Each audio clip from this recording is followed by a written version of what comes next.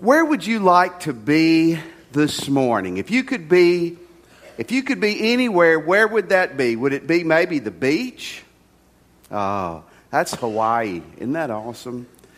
Maybe in Colorado in the mountains, snow skiing. I'd rather be on the beach myself, but maybe you'd rather be at home in bed asleep. Don't agree to that at this point. You'll hurt my feelings. You know, I want to tell you, of all the places that you could be, the greatest place you can be is in the center of God's will for your life. Did you know that? Whether that's in Hawaii or whether that's in Dubach or whether that's in Ruston, the greatest place you can be is in the middle of God's will. We're in John chapter 9. We're talking about finding your best life. We talked about last week, you got to deal with your junk. You got to get rid of your junk. Let God forgive you, cleanse you to have your best life. And this morning we're talking about this. Being God in God's will is an essential key to your best life. Now, I brought my keys up here this morning, my keychain. And I'm not exact. Can you see all these keys? Now, this is the truth. Half of them, I have no idea where they go to. I'm just afraid to throw them away, you know, because then I'll need them, and I've got a little pack rat in me. But 3 of these keys are essential. This gets me in and out of my car. That's essential, isn't it? I've got a key that gets me in this building, and that's essential. And I have a key that gets me in my house. I need those keys, don't I? These other 84,000 keys on here, I don't really need. Being in God's will is an absolute essential key. It's not an optional key. In verses 1 and 2, it kicks off the story. And it says, "Now all the kings west of the Jordan River heard about what had happened. These were the kings of the Hittites, the Amorites, Canaanites, Perizzites, Hivites, Jebusites, who lived in the hill country, in the western foothills, and along the coast of the Mediterranean Sea, as far north as the Lebanon mountains. These kings combined their armies to fight as one against Joshua and the Israelites." Here's what's going on. In chapter 8, Jewish people follow God's will. They went to battle. They're taking the promised land, and part of their getting their best life, taking this land, is they're having to root out these bad people. These people God had given hundreds of years to repent, and they hadn't. They're evil people. They worship false gods, and they had great success in this battle.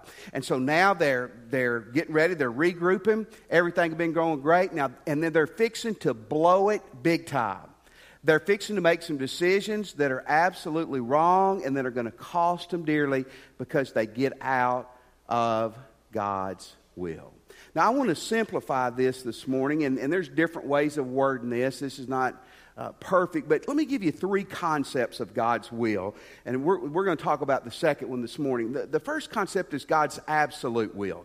God's absolute will are things that are just going to happen. Let me give you just a few of these. The Bible says Jesus is going to return again to earth. That's called the second coming. That's going to happen. You can't pray that away. You can't wish that away. You can't hope that away. That's going to happen. The Bible says God someday is going to judge you, and He's going to judge me. He's going to send us to heaven or to hell based on what we did with Jesus Christ. We can't wish that away. We can be ready for it. We can't pray that away. That's God's absolute will. God's absolute will is what is absolutely going to happen. The second thing is what I'd say is God's perfect will. God's perfect will is not what God forces on us or God has decreed is just got to happen. This is what the best route for you and me. What are some ideas of God's perfect will? Being saved, 2 Peter 3:9, it says God doesn't want anyone to perish, but everyone to come to repentance. Being saved is God's perfect will for your life. Living the Christian life, being faithful in your marriage, being an honest person, a decent person, all those things. Being in the right career, living in the right town, marrying the right person. Those things are God's perfect will for your life, and again, that's where we're going to major today. The third is God's permissive will. And permissive will is what you may be faced in about 30 or 40 minutes when you have to make the choice between hamburger or hot dog. Don't pray about it, friend. Just get something. Don't hold the line up. Here's what I do. I just get both. That solves the dilemma, doesn't it? So God's permissive will. God doesn't care if you use mayonnaise or ketchup. Anybody knows Christians use ketchup, right? But again, I'll just use both. So God's permissive will, God gives us a lot of freedom there. But we're talking about God's perfect will for our life today. What God wants you to do, what God has for you, And you've got to make the right choices or it's not going to go well for you. Now, let's look at some negative things first that are seen in this story. There are some factors that cause us to get out of God's will. There are some reasons, internal reasons, the Jewish people are fixing to mess up big time, and some reasons that we do too. Now, here's what I've discovered. I became a Christian when I was 19. I'm 53 today. None of these things have changed. These were exactly the same way in Joshua's day. They were exactly the same way when I was 19, and they're exact today. And I think they're going to be the exact until God comes back. Here's two ways the Jewish people messed up and that we mess up too. We get arrogant and overconfident. Now again, I'm sure no one in this room today struggles with this, but take notes because you know people who do.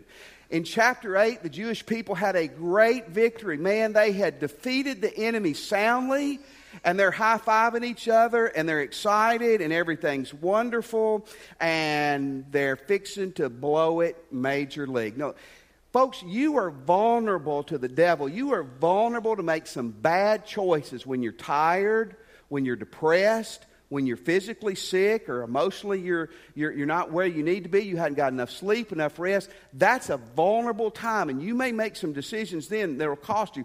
Here's another time when you're vulnerable, and that's when things are going great, because we have a tendency to get a little bit arrogant and a little bit overconfident.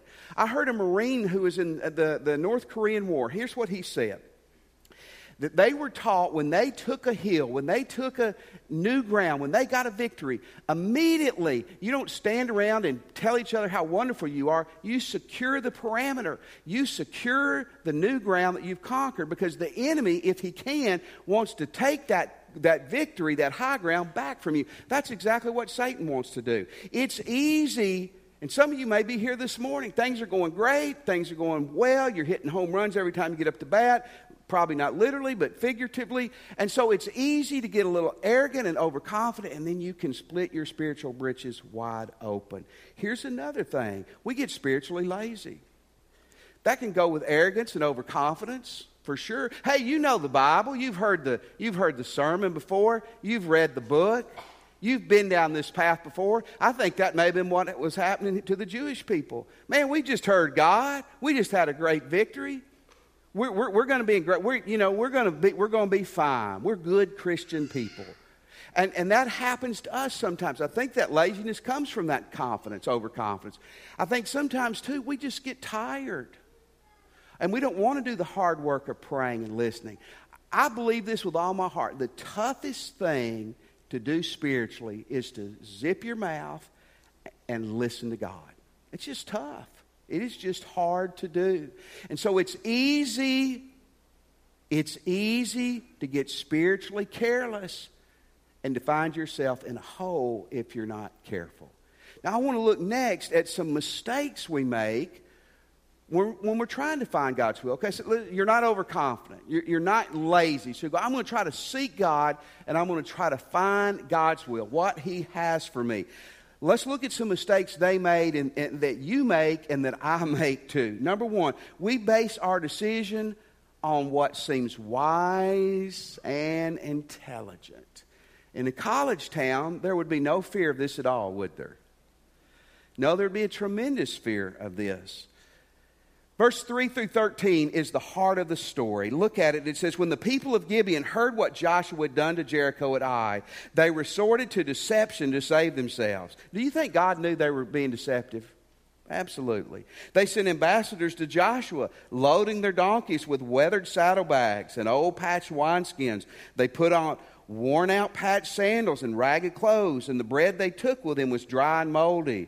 When they arrived at the camp of Israel at Gilgal, they told Joshua and the men of Israel, we've come from a distant land to ask you to make peace treaty with us.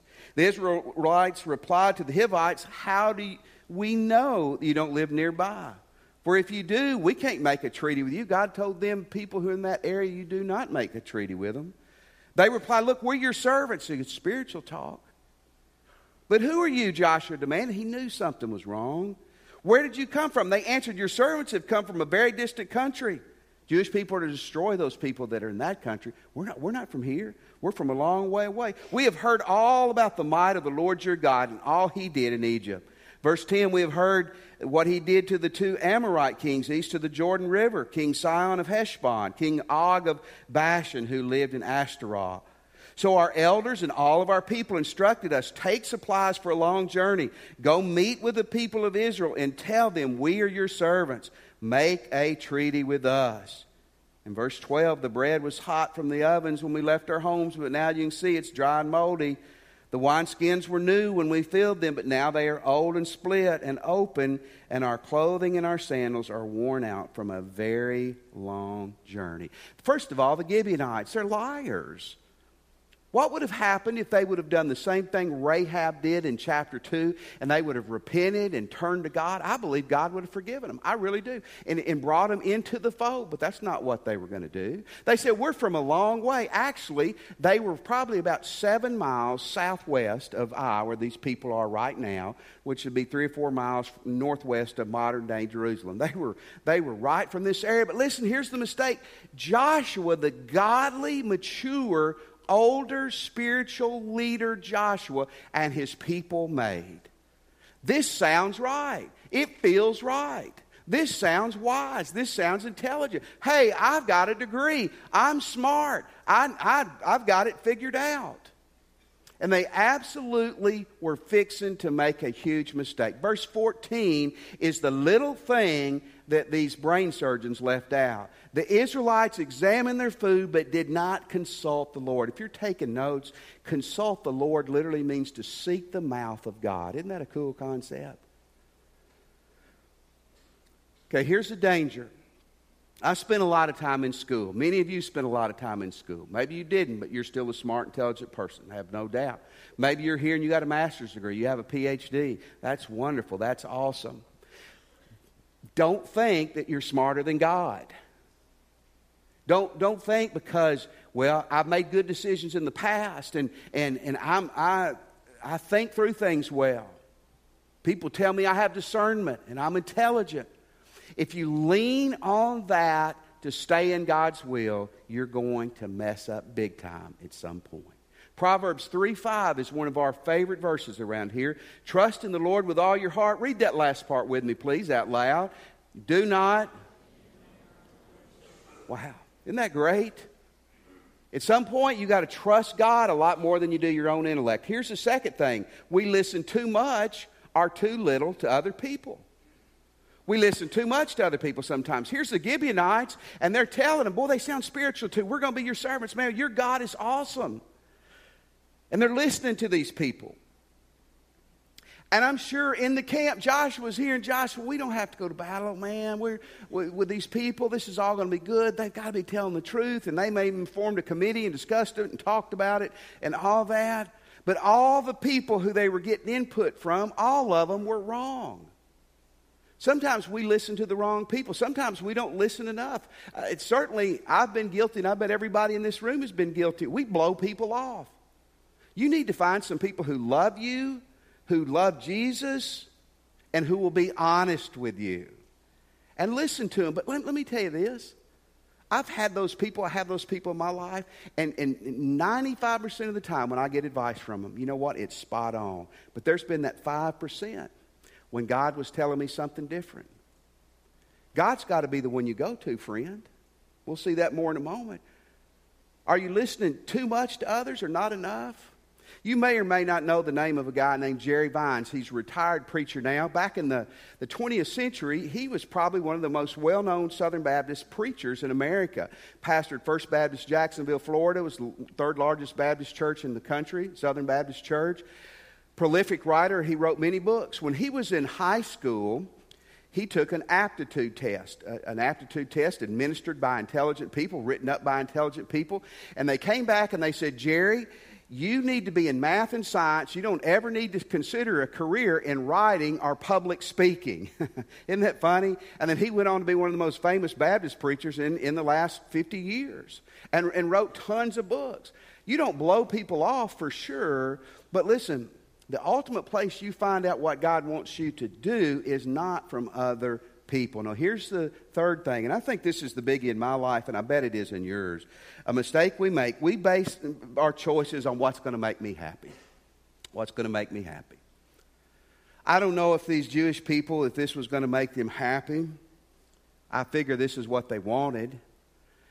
I figured this was the attractive and the easy decision. It felt right. A man named Dan Ariely wrote a book, and the title of the book is an interesting title, Predictably Irrational. He's a researcher. I don't know if he's a Christian or not. Here's what he said after following hundreds of people in their decision-making process, even very well-educated people.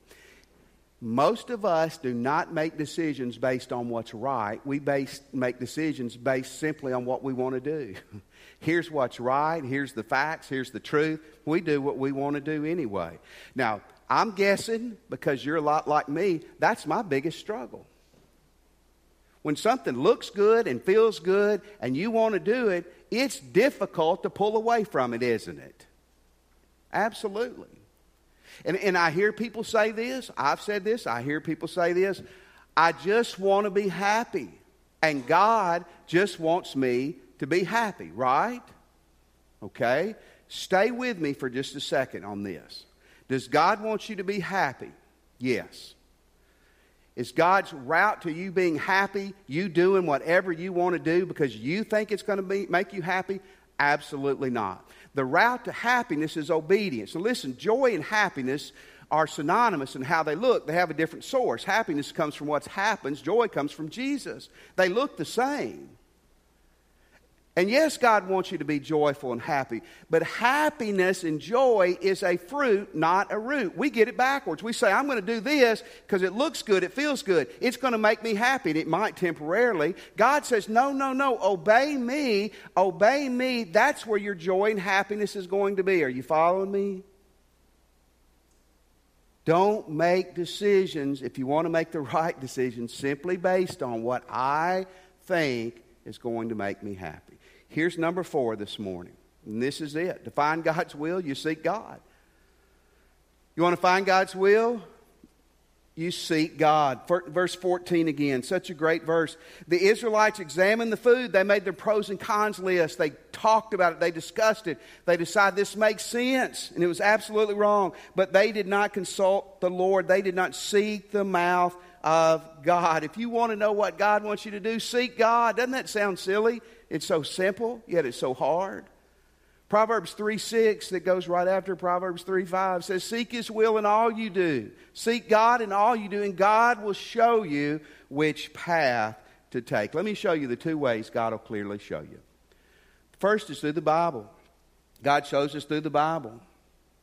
The Bible is not exhaustive.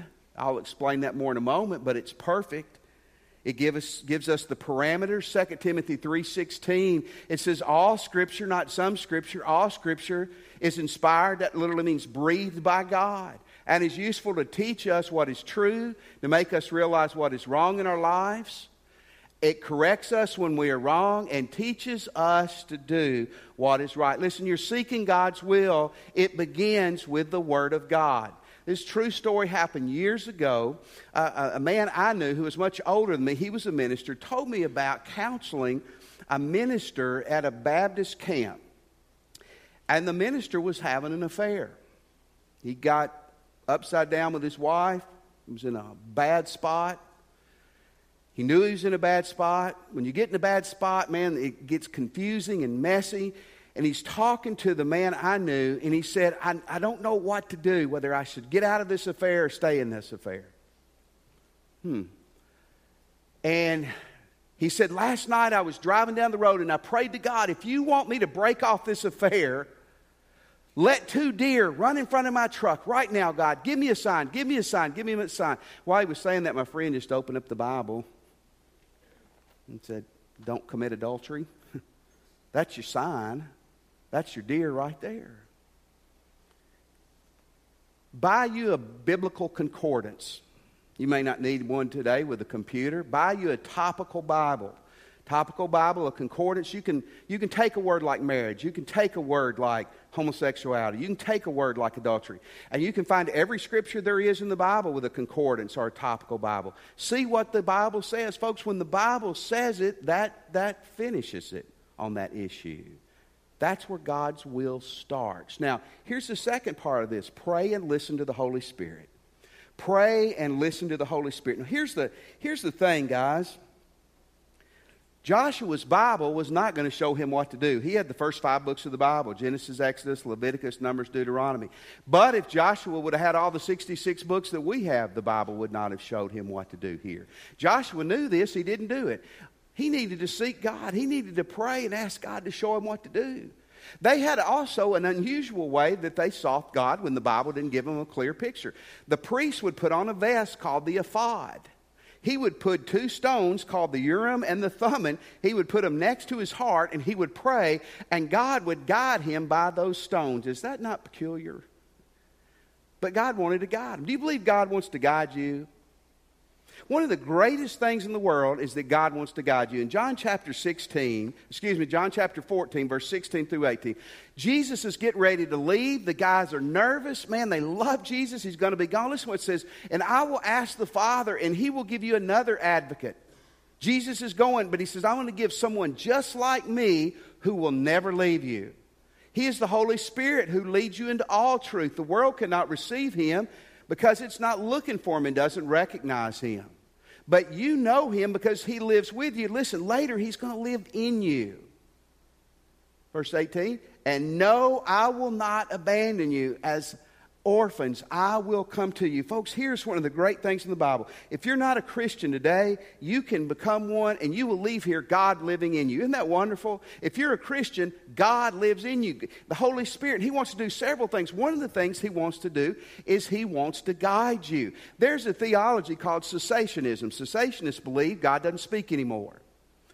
That when the Bible was finished in the first century, God quit speaking. So if the Bible doesn't say it, do what you want. I don't believe that at all.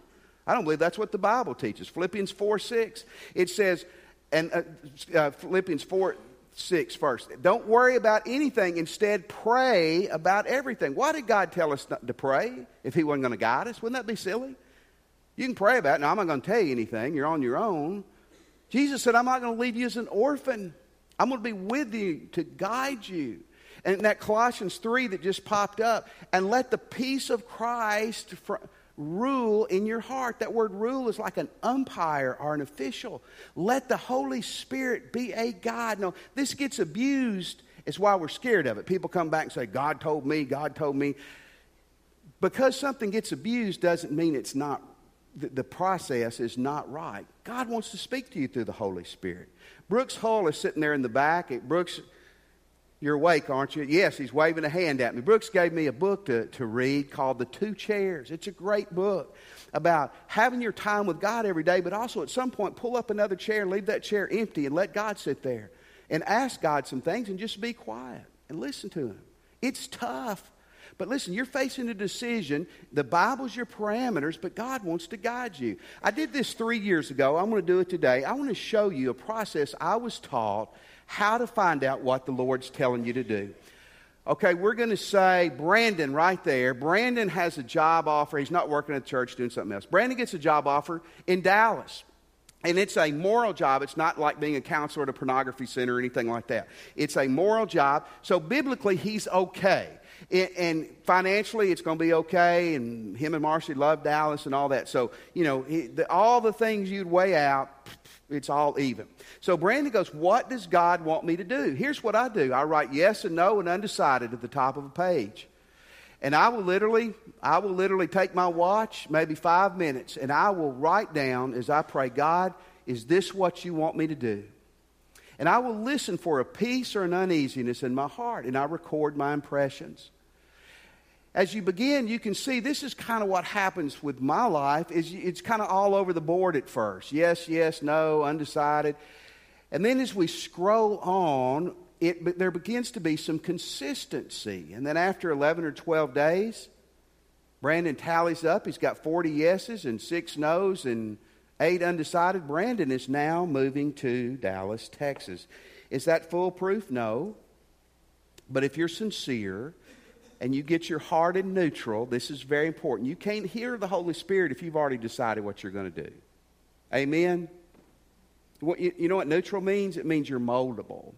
And if you've already decided, I'm taking that job, God showed me what to do, I'm marrying them, I'm going to date them, and you're not open, this is useless. Do not waste you or God's time. You get your heart in neutral, which means I will do whatever God wants. God will lead you. Why is there some inconsistency at first? Because the devil doesn't want you to get it right.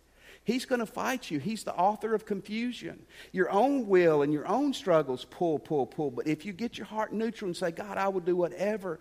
Give me a peace about what you want me to do and make me uneasy about what you don't want me to do. And it's in the parameters of the Bible, God will guide you.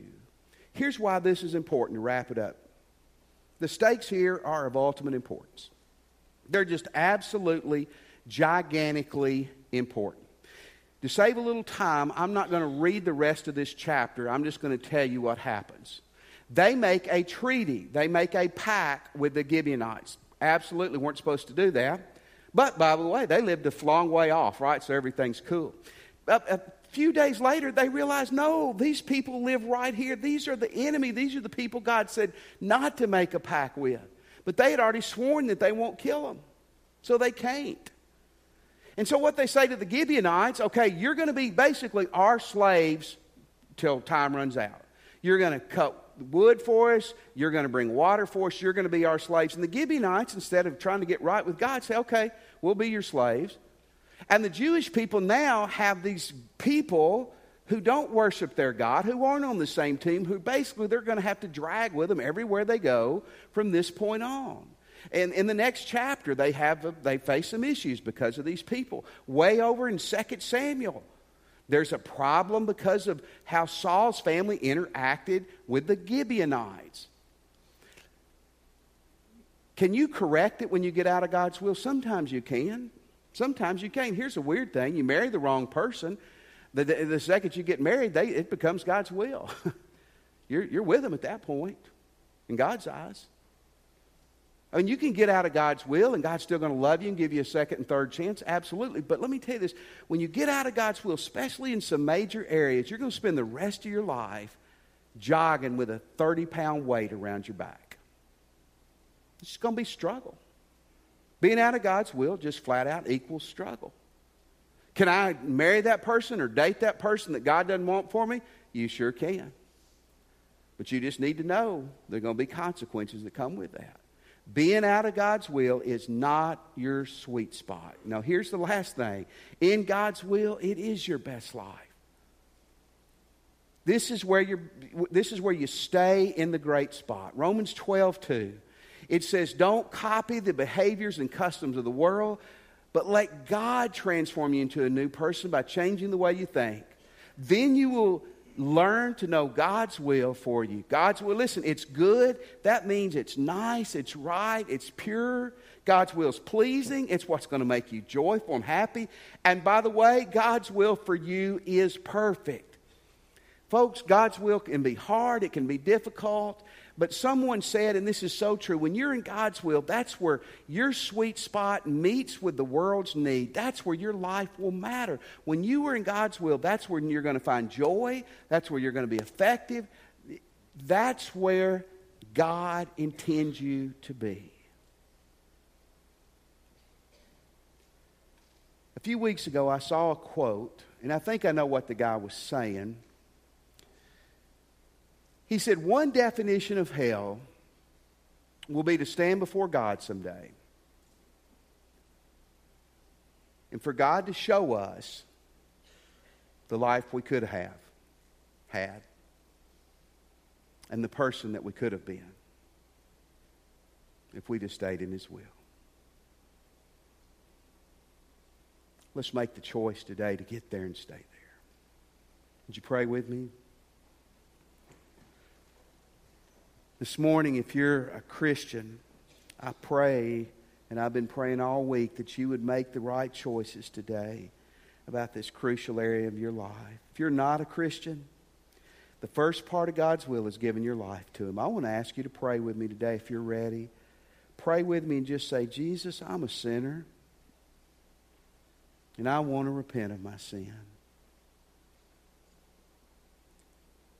And Jesus, I believe you're God's Son and that you died and arose for me. come into my heart. And I surrender my life to you. Let me have your attention. We're going to stand in just a second, and when we do, maybe you just ask Jesus to come in your life, or you're ready to do that. Man, this is the first step in being in God's will. Would you come today and give your life to Christ? Maybe you're here today and you'd like to join our church. You can do it after church, just like you can give your life to Christ after church with one of our ministers. Or you can come today and join us. Listen, for some of you, the next step in being in God's will may be to join the church. Come and do that today. Maybe as a Christian, you were sailing right today. That's awesome. Just keep it up. Because it's so easy to get tripped up here. Maybe as a Christian today, you're facing a big decision that a whole lot weighs for you and other people. Will you make a commitment to seek God and do His will? Maybe you want to come and pray at the altar or pray with a minister. Or maybe as a Christian today, the truth is you need to do some repenting. Where you're standing or at the altar and say, God, forgive me, and I want to do everything I can to get back lined up with you. Let's stand. As God leads you, you come. We'll be waiting on you.